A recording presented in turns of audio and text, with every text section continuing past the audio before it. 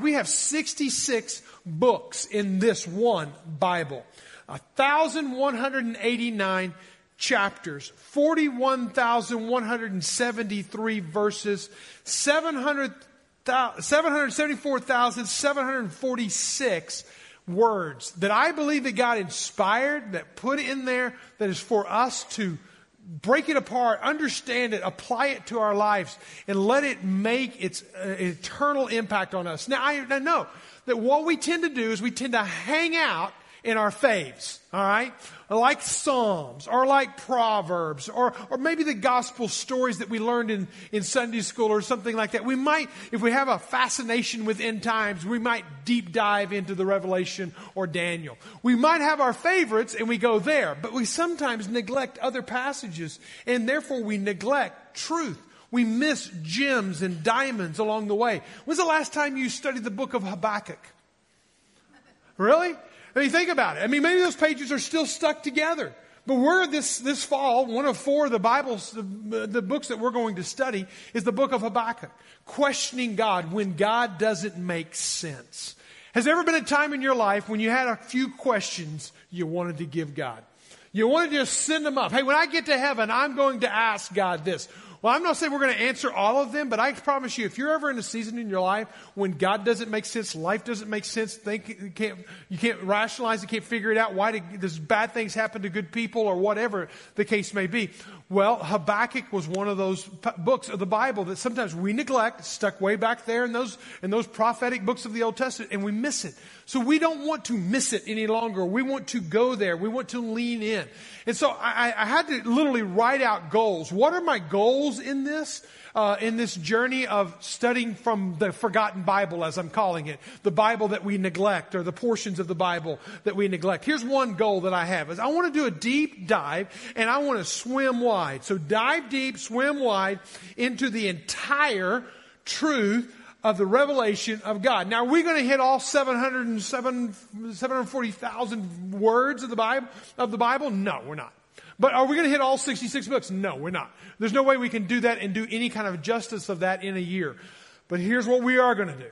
Where we go, we're going to go, and we're going to go to those neglected passages, those neglected books. And I really believe that it's going to open our eyes up to counsel of God, wisdom, revelation, truth of God that maybe for years we've been neglecting. When Paul was in Ephesus, he was there for 3 years. He was doing work outside of Ephesus, around Ephesus as a missionary, but he's also pastoring the church of Ephesus for about 3 years. And then he had his succession planning retreat. And he went away to Miletus, and he calls the elders of the church of Ephesus, and they go there, and he says, hey, I'm not coming back to Ephesus, by the way. Had to be a real tearjerker, had to be a real sinking moment for them, because all they knew was Paul and his leadership and his teachings, and to have Paul be your pastor would be a pretty incredible thing. And so at this time, he says, I'm stepping back, but let me tell you this. What I did, my motto, my aim, my goal in Acts 20:27, it says this: I did not shrink from declaring to you the whole counsel of God. I didn't want to cherry pick. I didn't want to just stay in my faves. I wanted you to get all of the counsel of God. There's so much out there. So what we're going to do, again, we're going to study different books, lost books of the Bible, forgotten, neglected books of the Bible. And one of those is we're going to study a 2,400 old Semitic poetry. How's that sound for excitement? Doesn't that just stir you up like soaking bone marrow out of your body or something like that? 2,400-year-old Semitic poetry called the Song of Solomon. We're going to kick it off on Labor Day weekend. And on that series of messages, we're going to look at, in this order, love, marriage, and sexual intimacy. And listen, sex is not a dirty word. It is a very holy, righteous word. It's a very holy, righteous thing. And we're going to go PG-13, okay? There's even one chapter I'm going to have a hard time saying PG-13, but we'll give you the heads up on that and let you make your judgment call. But I'll promise you this, parents, if you aren't talking to your kids about sexuality, somebody else is. And the sooner you start having those conversations from a biblical perspective, the better off your kids are going to be and be able to make informed truthful decisions. So my advice to you is lean in and bring them with you. Every one of those. But that's where we're going to go. And there, some of y'all might be thinking, okay, now this is going to be one of those marriage seminars, and I'm not married, I'm single, so what am I going to do for 6 weeks? You're going to come. Because Song of Solomon was written to women who were single, okay? I'm going to save all the history and the backstory to it, but it's actually believed to be written to single women. So think about it like that. So lean in and listen whether you're married or single, and let's talk about love, marriage, and sexual intimacy in that order. All right, number 2 is a goal of mine is to discover gems to adorn our life. All right? I want to bling us, okay? I want to see bling on us because we have discovered new truths, not new truths in reality, but actually truths that we've never seen before from Scripture. Truths that maybe we've neglected again or forgotten along the way. We got to realize that when this book was written, when it was breathed, the words that were breathed out, that it was actually inspired by God. In 2 Timothy chapter 3, verse 16 and 17, it says, all Scripture is breathed out by God and is profitable. What's it profitable for? Here it is. Laundry list. Teaching, for reproof, for correction, for training in righteousness. He tells us right there exactly why the Scripture is given for us. It's given us for teaching. It helps us to know what's right. In a world that doesn't know what's right, in a world that's rewriting what's right, it's really nice to have a baseline out there, right? It's really nice to have something that you can bank on, something that you can live by. Well, the Scriptures were breathed to tell us what's right, but it's also reproof. It helps us to know what's wrong. And it may actually call us out at times, point into our life and say, you know what? The reason you're in the hot mess you're in is because you ignored the principles, the precepts, the directions, the narrative of Scripture. So it tells us what's wrong. It also helps us to get right. Okay? Helps us to get back on the right track. If I'm off track, how do I get back on the right track? And then I love the last one. It's a preventative measure because it helps us to stay right. It trains us in righteousness.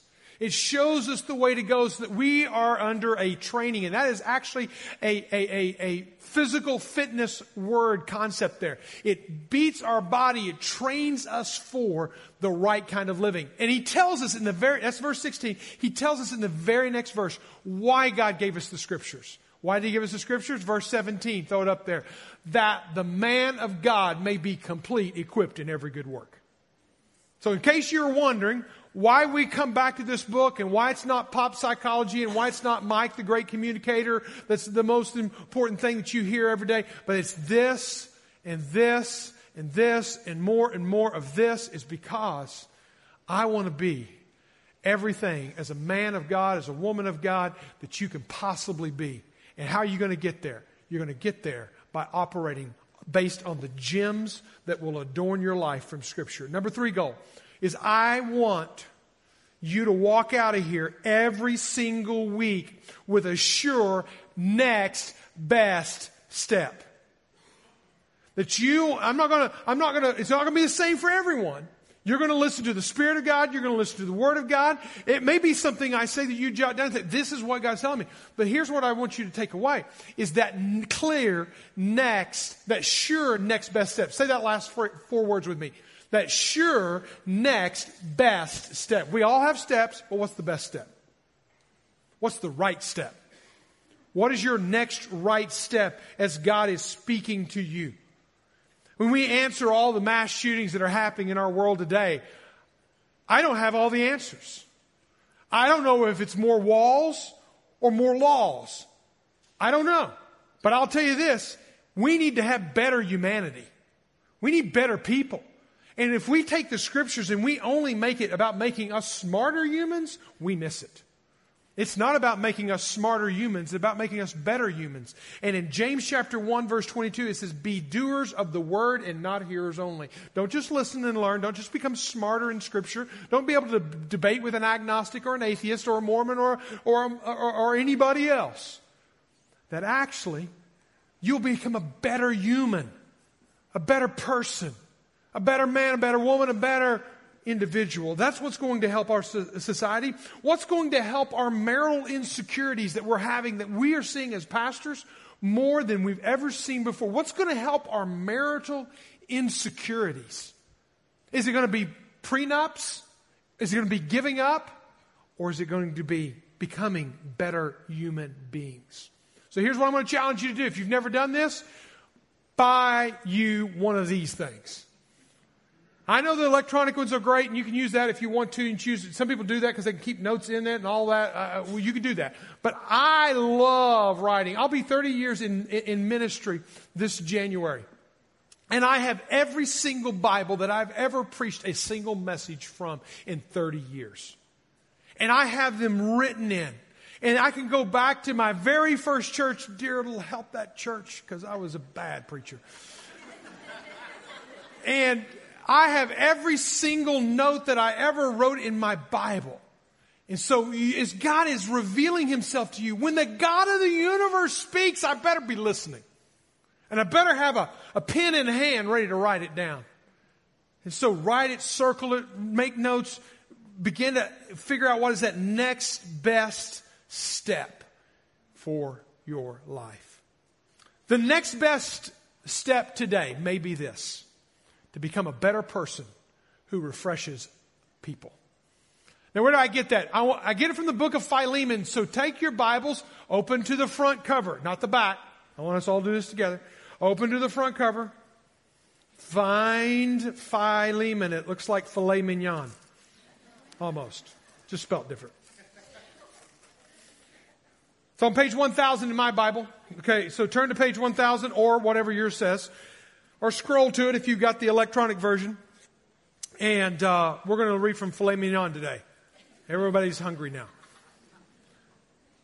And as you think about this, we're going to read about a man named Philemon. Call him Phil for short.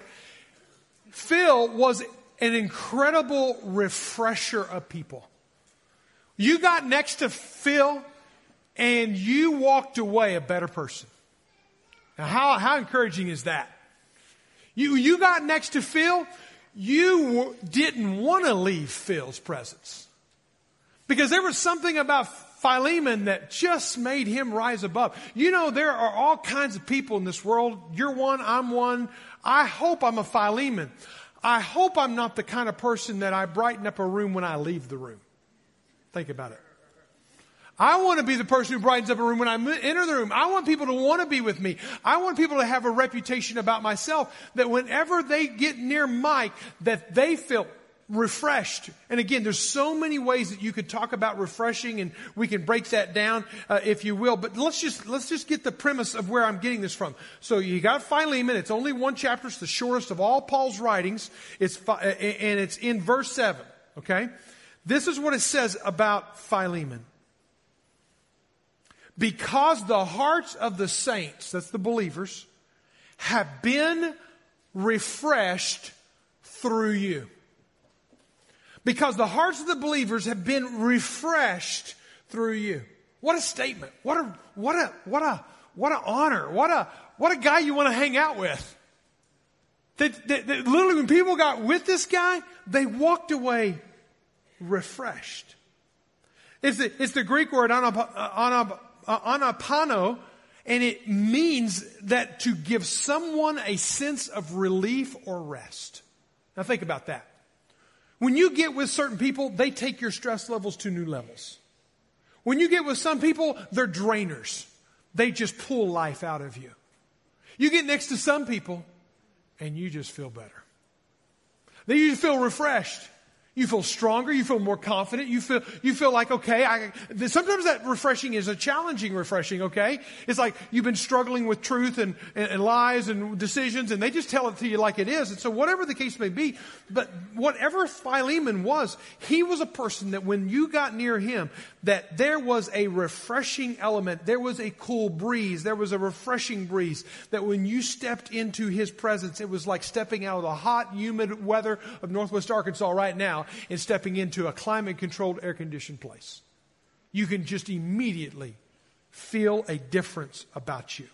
This same word in the Greek is used when Jesus refers to in Matthew 11:28, when he says, "Come to me, all you who labor and heavy laden, and I will give you ananapao." I will give you ananapao. I will give you rest. I will give you relief. I will give you what you need at that hour. So really what Philemon was doing, listen to this. He was not just being a refresher, he was being like Jesus. Jesus said, "Come to me, and I'll give you ananapao. I will give you rest. I will give you relief. I will help you with your pain and your stress and whatever weight you are carrying underneath you." In fact, it was so much so that he did that with the saints. But when Paul was praying his prayer, and as he's closing out his little letter here, in verse 20, he says this, "I want some benefit." I like this. "I want some benefit from you in the Lord. Refresh my heart in Christ." Notice how even Paul was longing to be with Philemon, was longing to hang out with him, spend some time, rub up next to him, because there's so much refreshment that comes when we're with you. Now, you got to remember also, where is Paul writing this from? He's writing this under house arrest in Rome. Across sea, land, sea, then you find Colossae, where Philemon is. And you find that a reputation carries across land and sea, that he has been heard, that he is such a refresher that Paul is writing him a personal letter back at him. But here's what I want us to understand. Next week we will deal with what it takes to be a refresher. This week I want us to deal with what is a refresher. I want to deal with the who before we deal with the what. Because if we don't get the who down, who cares what the what is? The what is a manufactured form of refreshment. The who is the most important. That means it's coming up from within this person. That is a part of this person. We get a glimpse into the who. The being precedes the doing. Let's understand who Philemon is. Again, unpack him a little bit. He lived in Colossae, which is a town not on the sea. It was in a major metropolitan area of modern day Turkey, and it was inland from the land. In fact, as far as we know, Paul never went to Colossae, or he did not start the church, at least in Colossae, but he had a great relationship with them. He was very likely a very wealthy man, just from the inferences within the scriptures. Likely he was married to a lady that we'll see here in the scriptures in just a moment. He was either a pastor or the elder of the church. We don't know that exactly, but he was certainly a leader. He hosted the church in his own home. And he was a refresher of people. And I promise you this, out of all that, the most important point was that he was a refresher of people. All the other stuff is just facts. Let's look at let's look at all the verses. Verse 1 to 4. Verse 1 to 7, excuse me. Paul, a prisoner for Christ Jesus, and Timothy, our brother. By the way, just a side note, this is the most professional, if you will, or most personal, I should say it like that, the most personal introduction that he makes in all of his writings. The rest of his writings, when he's writing a letter, he most of the time calls himself an apostle, but this time he calls himself a prisoner. A prisoner for Christ Jesus, and Timothy, our brother, and Philemon, our beloved fellow worker, and Alphia, which is believed to be his wife, our sister, and Archippus, which is believed, some believe it's his son. There's no evidence on that, but some have speculated. Our fellow soldier, and the church that meets in your home. So, the church is meeting in his home. That's where they gathered together. Grace to you and peace from God our Father, the Lord Jesus Christ. Now he starts talking directly. From now on, he's going to talk directly to Philemon. I thank my God always when I remember you in my prayers, because I hear of your love and of your faith that you have toward the Lord Jesus and for all the saints. And I pray that sharing of your faith may become effective in the full knowledge of every good thing that is in us for the sake of Christ. For I have derived much joy and comfort from your love. My brother, here's the phrase again, because the hearts of the saints have been refreshed through you. What's it take to be a refresher? Well, he gives us the answer. Verse 5, he says, I hear the reputation. Just travel across land and sea. What I have heard about you is this. Verse 5, I hear of your love and I hear of your faith. I hear of your love and I hear of your faith. And that is the key secret sauce to what it takes to be a refresher. Now let's unpack those just quickly, because you can real quick and go, oh, I know what love is. Oh, I know what faith is. And so therefore, let's all pack up and go home. Wait. Not all faith, not all love is created equal. So let's unpack a little bit more about this faith, this love, because I think there are two internal, again, we're going to be the who before we deal with the how next week. The who he is on the inside. He's a refresher on the inside, and that is seen in the quality number one of a deep love, of a deep, abiding love. Let's just realize this, that again, not all love is created equal, that there are many schemas, many paradigms, many models of love out there. And if you don't think so, just go have a love relationship with somebody. Just enter into a friendship with somebody that develops into a love. I mean, we're just talking about friendships, one another, brothers. And all of a sudden you share one another's secret, an issue inside of you with somebody else, and then they go and share it with somebody else. Their paradigm of love was that I get to take your trash and air it out to other people. Wait, that's not what I'm talking about when I'm talking about one another, brothers. That's not a deep love. Or you talk about a love whenever they bounce on you and they leave on you. Well, that's not kind of love. What kind of love is that? What is the kind of love that he speaks of? Again, Philemon had this love and this how, but it happens inside of him. Look at verse 7, the very first part. For I have derived much joy and comfort. Now let's just stop there. I have derived, I possess, I hold within me. I have derived much joy and comfort. When I think of joy as something that is on the inside, that fills you up, that satisfies, that warms, that soothes, that gives you the energy to live another day. Now you can put your own descriptor with that if you will, but joy does that for me. Comfort. Comfort sounds like somebody putting their arms around me when I'm broken, embracing me whenever I feel alone, being there for me. How did Paul describe this? I have derived joy and comfort, and then he gives us the source from your love. From your love. Your love, what it has done inside of me, has done incredible things because it's filled me up on the inside. It's wrapped its loving arms around me. It's embraced me. It's accepted me. It's been there for me. And thank you so much, Philemon, for loving me that way. Now, again, as I just described that, you go, okay, that's not the paradigm of love that I've seen. There are all kinds of schemas and paradigms of love out there, but I want us to base it on what he shows us here is the kind of love that fills us up with joy, the kind of love that wraps its arms around us and embraces us in comfort. One of the schemas or paradigms of love that's out there that I think is a very distorted form is called the if love. The if love. It's a manipulative love. It's not real love, but it poses itself as love. It says this, if you love me, you will. If you love me, you will. I mean, there have been people all the time.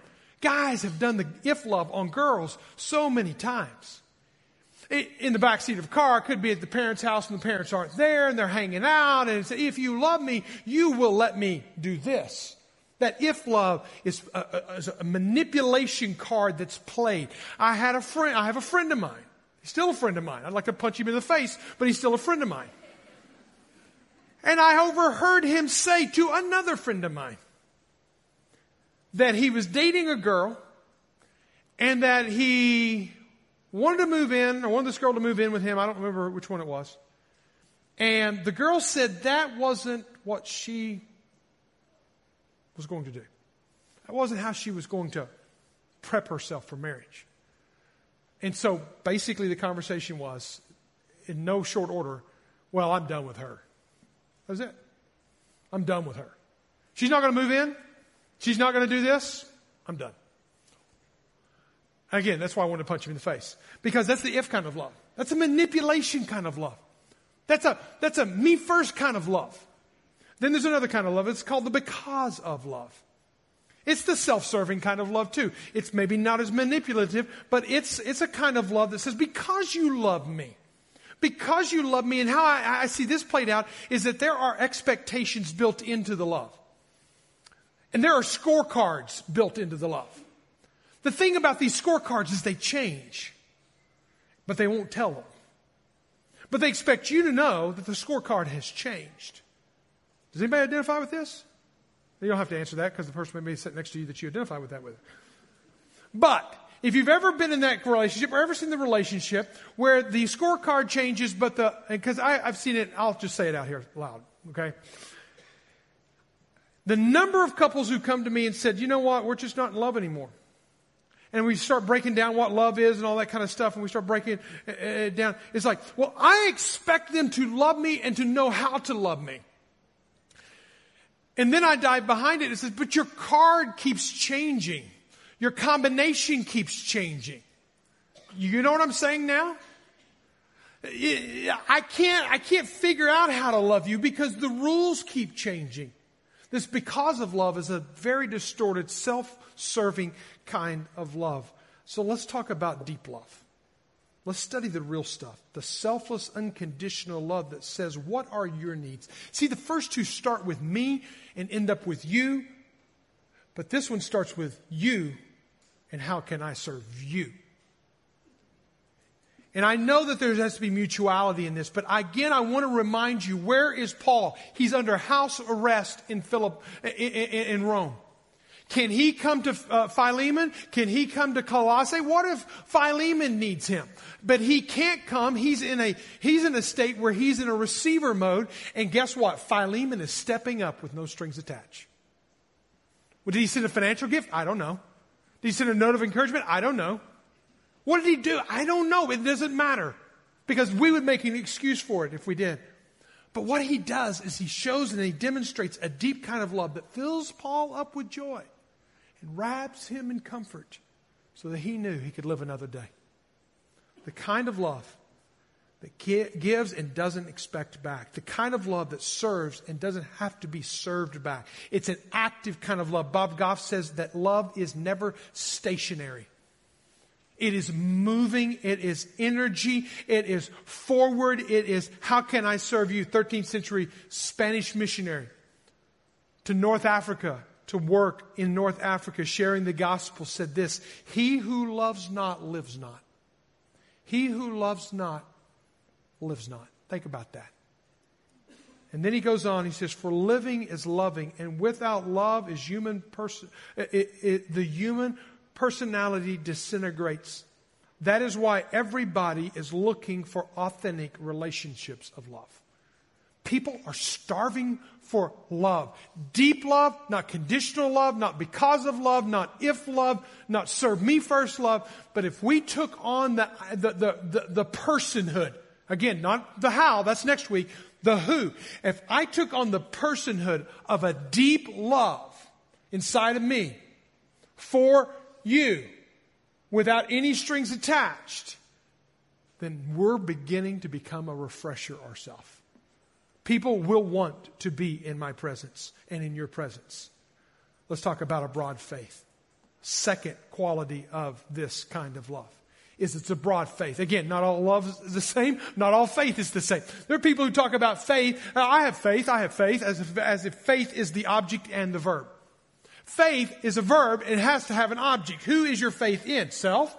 Faith is in others? Faith is in religion? Faith is in what? Faith in what? Fill in the blank. But you got to have faith in something. You can't have faith in faith. That's just like having faith in air or faith in nothing. I mean, it's just there's nothing out there. Notice the level of faith that he talks about here.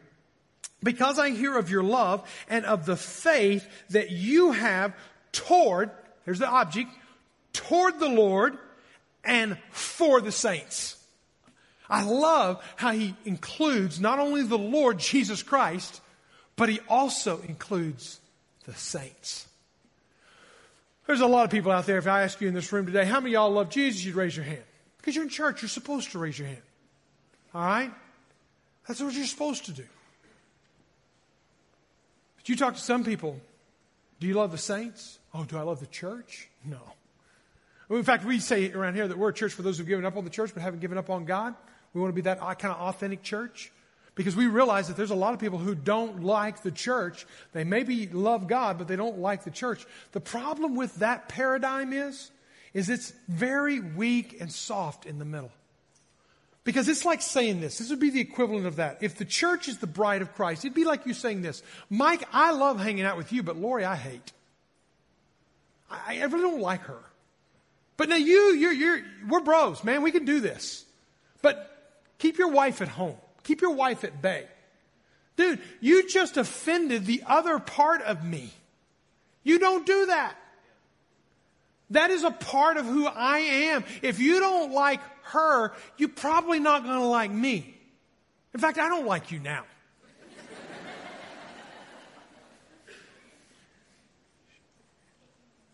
There was a faith that was not just faith in God, faith in faith, faith in God, but it was a faith in the church.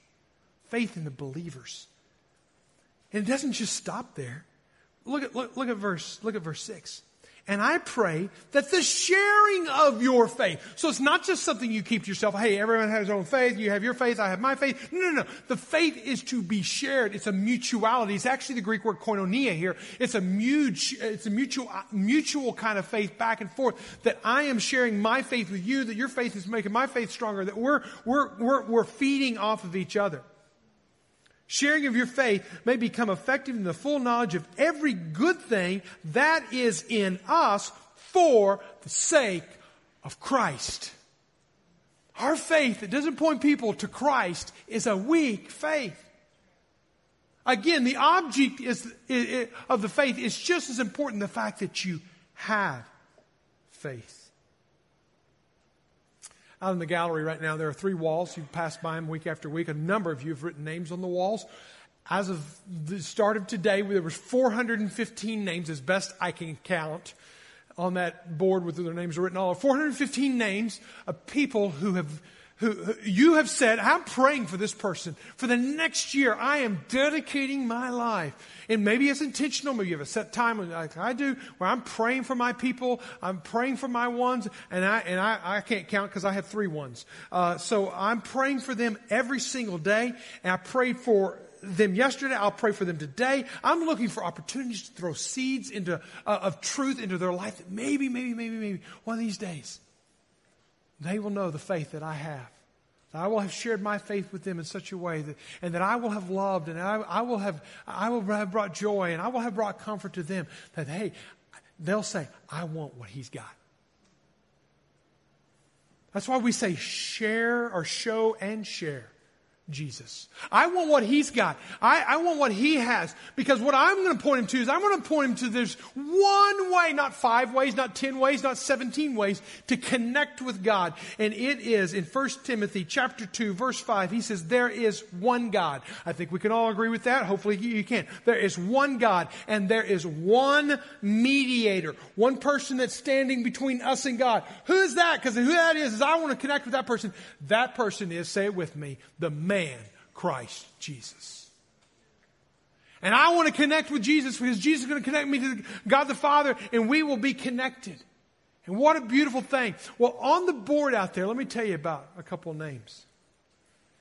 Because you're going to see them next week because we're going to have our baptismal gathering next week. And I always love those because the stories that go with them that are tied together. Had a little man come down in the first gathering. I don't know, maybe back in January, he gave himself to the Lord, and he came down and he said, I'm going to be baptized next week. And he just wanted to tell me. We prayed together at the front. So beautiful time together next week. But I want to share with you that we had a person, Debbie was her name. She wrote on there on the board Kim. I didn't know who Kim was. She wrote Kim on the board, and she's been praying for Kim, and Kim has become a follower of Christ in the past 2 weeks. Our first person, give the Lord a hand. That's worthy of praise. That's right. Became a follower of Christ. I had a guy named Richard. I put Rick on there because I thought he might come in and see his name. And so I put Rick on there. But his name is Richard.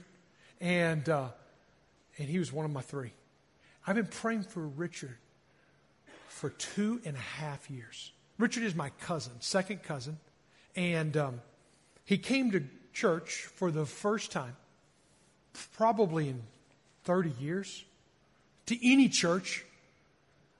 2.5 years ago, when a family member passed away, he came for a funeral. And on that day, God touched him and he began to work on him. Now, I can't give you the whole story. It's an incredible story. But for 2.5 years, he has not been a follower of Christ. I've been to their home. I shared the gospel with him. He was not interested. But what happened was a beautiful thing is Tom Ellis invited them to join their Communitas group. Mary and Tom start pouring into Martha and Richard, and they become followers of Christ 2 weeks ago. Give the Lord another hand. That's an awesome thing. But how do you share? In a matter of 2 minutes, I want to show you how you can share Jesus with anybody with a napkin sitting at a coffee shop. You start with circle number 1. You can write this out if you want to. And I want you to start talking about the reality that we live in. And I'm writing on the grease board on a Sunday morning in front of a bunch of people. It's always going to be scary. If I misspell something, just forgive me. Start with brokenness. Because all you have to do is turn on the news and you see brokenness.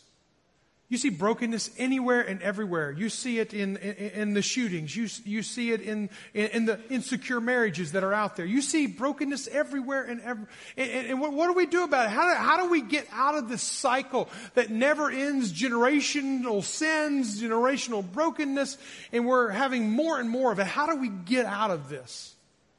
We got to remember something. There was a God design. There was a grand scheme out there that God had a plan. He had a beautiful plan, an awesome plan. When He made the world, He made it beautiful. He made it good. He made a man and a woman. He put them in a garden. He said, this is good. This is right. He made the earth. He made this is good. This is right. He put things in order and it was good. It was God's design. What happened to that mess? One word: sin. I got verses for all these. Romans 3:23 is the worst verse for that. But you just got to realize that we've all broken. We're all broken. That's right there is the word that defines what happened to God's perfect world and our brokenness. Now, how do we fix that mess?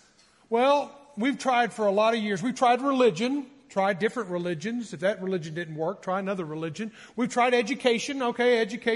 We've tried political answers to mankind's problems. We've tried drugs, and legal drugs, illegal drugs. We've tried alcohol. We've tried gambling. All of this to fix a brokenness inside of us. Okay? But none of that connects us back to God's perfect design. Enter a man named Jesus. God becomes man and lives on this earth. Walked, taught, breathed, slept, lived life, gave an example, did miracles, showed that He had power over death, brought people dead back to life. Power over evil spirits came out of people. Power over the over nature. He could take 5 loaves and 2 fish and feed thousands of people. He had all kinds of power. He demonstrates that.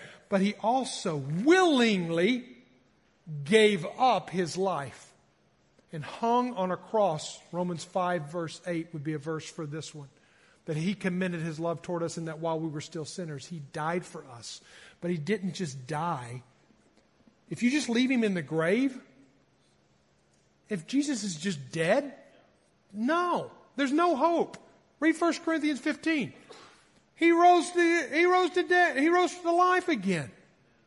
He walked on this earth again. 500 people in one setting saw Him. You talk about forever putting your stamp on this. He shows that He has power over death, hell, and the grave. So now how do you connect all these two? How do you bring this? You got to realize that we've got to turn away from the very thing that has broken us. We've got to turn away from the things that have offended us from God. In fact, Matthew chapter 7:21 says that it's not everyone who says to me, Lord, Lord, will enter the kingdom of heaven, but he who does the will of my Father who is in heaven. So it is a matter of obedience and turning, but it's also trusting.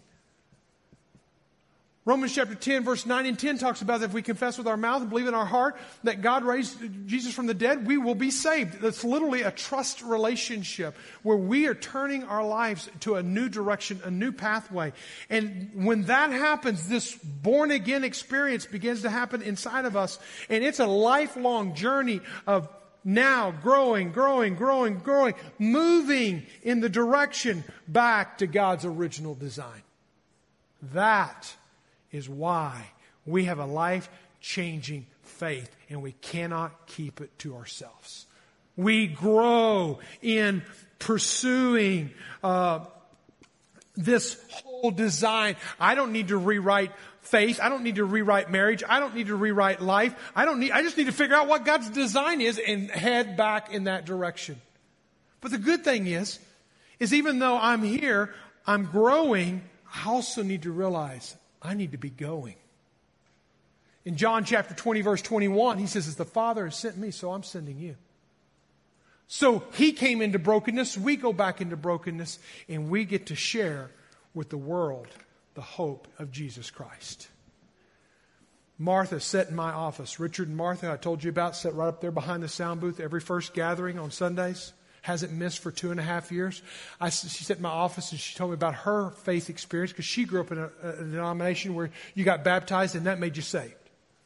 And she realized that she had done that, but she didn't feel any peace. She'd done that. She'd done the religious duty, but she didn't have any joy. She didn't have it. And she couldn't figure it out. And then she said in her own simple but profound way, she said, then I understood grace. Grace is God coming to us so that we can go back to God. It's not me getting myself good enough back to God. Some of you, here's the question I ask anytime I use this. In everyone in this room, look at here. You're either here or you're here. You're either still stuck in the broken state or through Jesus, you're moving towards God's design. Which circle are you? If you have never given your life to following Jesus, I challenge you with 2 words. Turn and trust in Jesus. And let Him refresh you. You will never refresh anybody else fully and completely until you yourself have the faith that refreshes. I want to close with this verse, 2 Corinthians chapter 4, verse 16. Though our outer self is wasting away. Can anybody deny that statement? Go look in the mirror if you don't think you are wasting away. Our inner self is being renewed day by day. We're getting younger, healthier, more alive on the inside than on the outside in a relationship with Jesus Christ. One of the things that Martha said yesterday to me, she said, Mike, what I have now, I never had before. I said, what difference has Jesus made in your life? In a matter of a month, because that's all she's been a Christian is for a month. She gave me one word. Just like she gave me grace, how she got there, she gave me one word to describe what is going on the inside of her. Here, listen to this one word. It may not blow you away, but it should. She said, I have peace. I have peace. Peace. You can sign peace treaties and not have peace. Peace is an internal thing when you have a relationship with Jesus. If you don't have that today, here's what I'm going to challenge you to do. Right here, right now, give yourself to following Jesus. Around this room in a few moments, we're going to have prayer partners standing around. You go to one of them and say, hey man, I don't know what it means to be a follower of Jesus, but I'm ready to follow Jesus. Would you bow your heads with me?